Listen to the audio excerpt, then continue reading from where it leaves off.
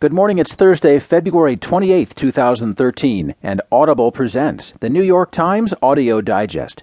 Here's what's making news on the front page today. Voting rights provision may be in peril. Parties focus on the positive as cuts near, and U.S. expanding support for rebels in Syria. In today's national headlines, trauma sets female veterans adrift after returning home. Drought takes toll on a Texas business and town.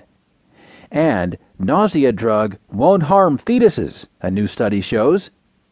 In today's business headlines, the Dow was up 175 points yesterday. In gay marriage brief, businesses urge change. IBM exploring many new feats for Watson. And Chief says his mistakes led to a loss at JCPenney.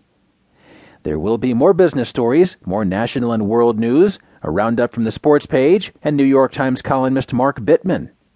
Now from the editors of the New York Times, here are the stories on today's front page. The top story is titled Voting Rights Provision May Be in Peril, written by Adam Liptak.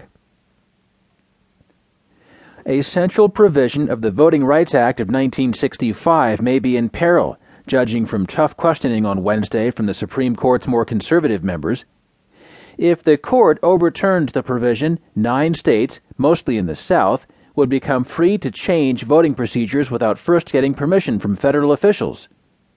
In a vivid argument in which the lawyers and justices drew varying lessons from the legacies of slavery, the Civil War, and the Civil Rights Movement, the court's conservative wing suggested that the modern South had outgrown its troubled past and that the legal burdens on the 9 states were no longer justified. Chief Justice John Roberts asked skeptically whether the citizens in the South are more racist than citizens in the North. Justice Anthony Kennedy, whose vote is probably crucial, asked whether Alabama today is an independent sovereign or whether it must live under the trusteeship of the United States government. Justice Antonin Scalia said the law, once a civil rights landmark, now amounted to a perpetuation of racial entitlement. That remark created the sharpest exchange of the morning, with Justice Sonia Sotomayor on the other end. "Do you think that the right to vote is a racial entitlement?" she later asked a lawyer challenging the law, with an edge in her voice that left little doubt she was responding to Scalia's statement. "Do you think that racial discrimination in voting has ended, that there is none anywhere?" The outcome of the case will most likely remain in doubt until the end of the court's current term in June.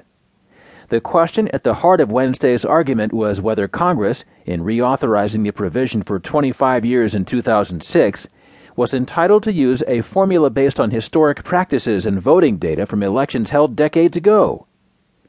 Should the court strike down the law's central provision, it would be easier for lawmakers in 9 states to enact the kind of laws Republicans in several states have recently advocated, including tighter identification standards. It would also give those states more flexibility to move polling places and redraw legislative districts.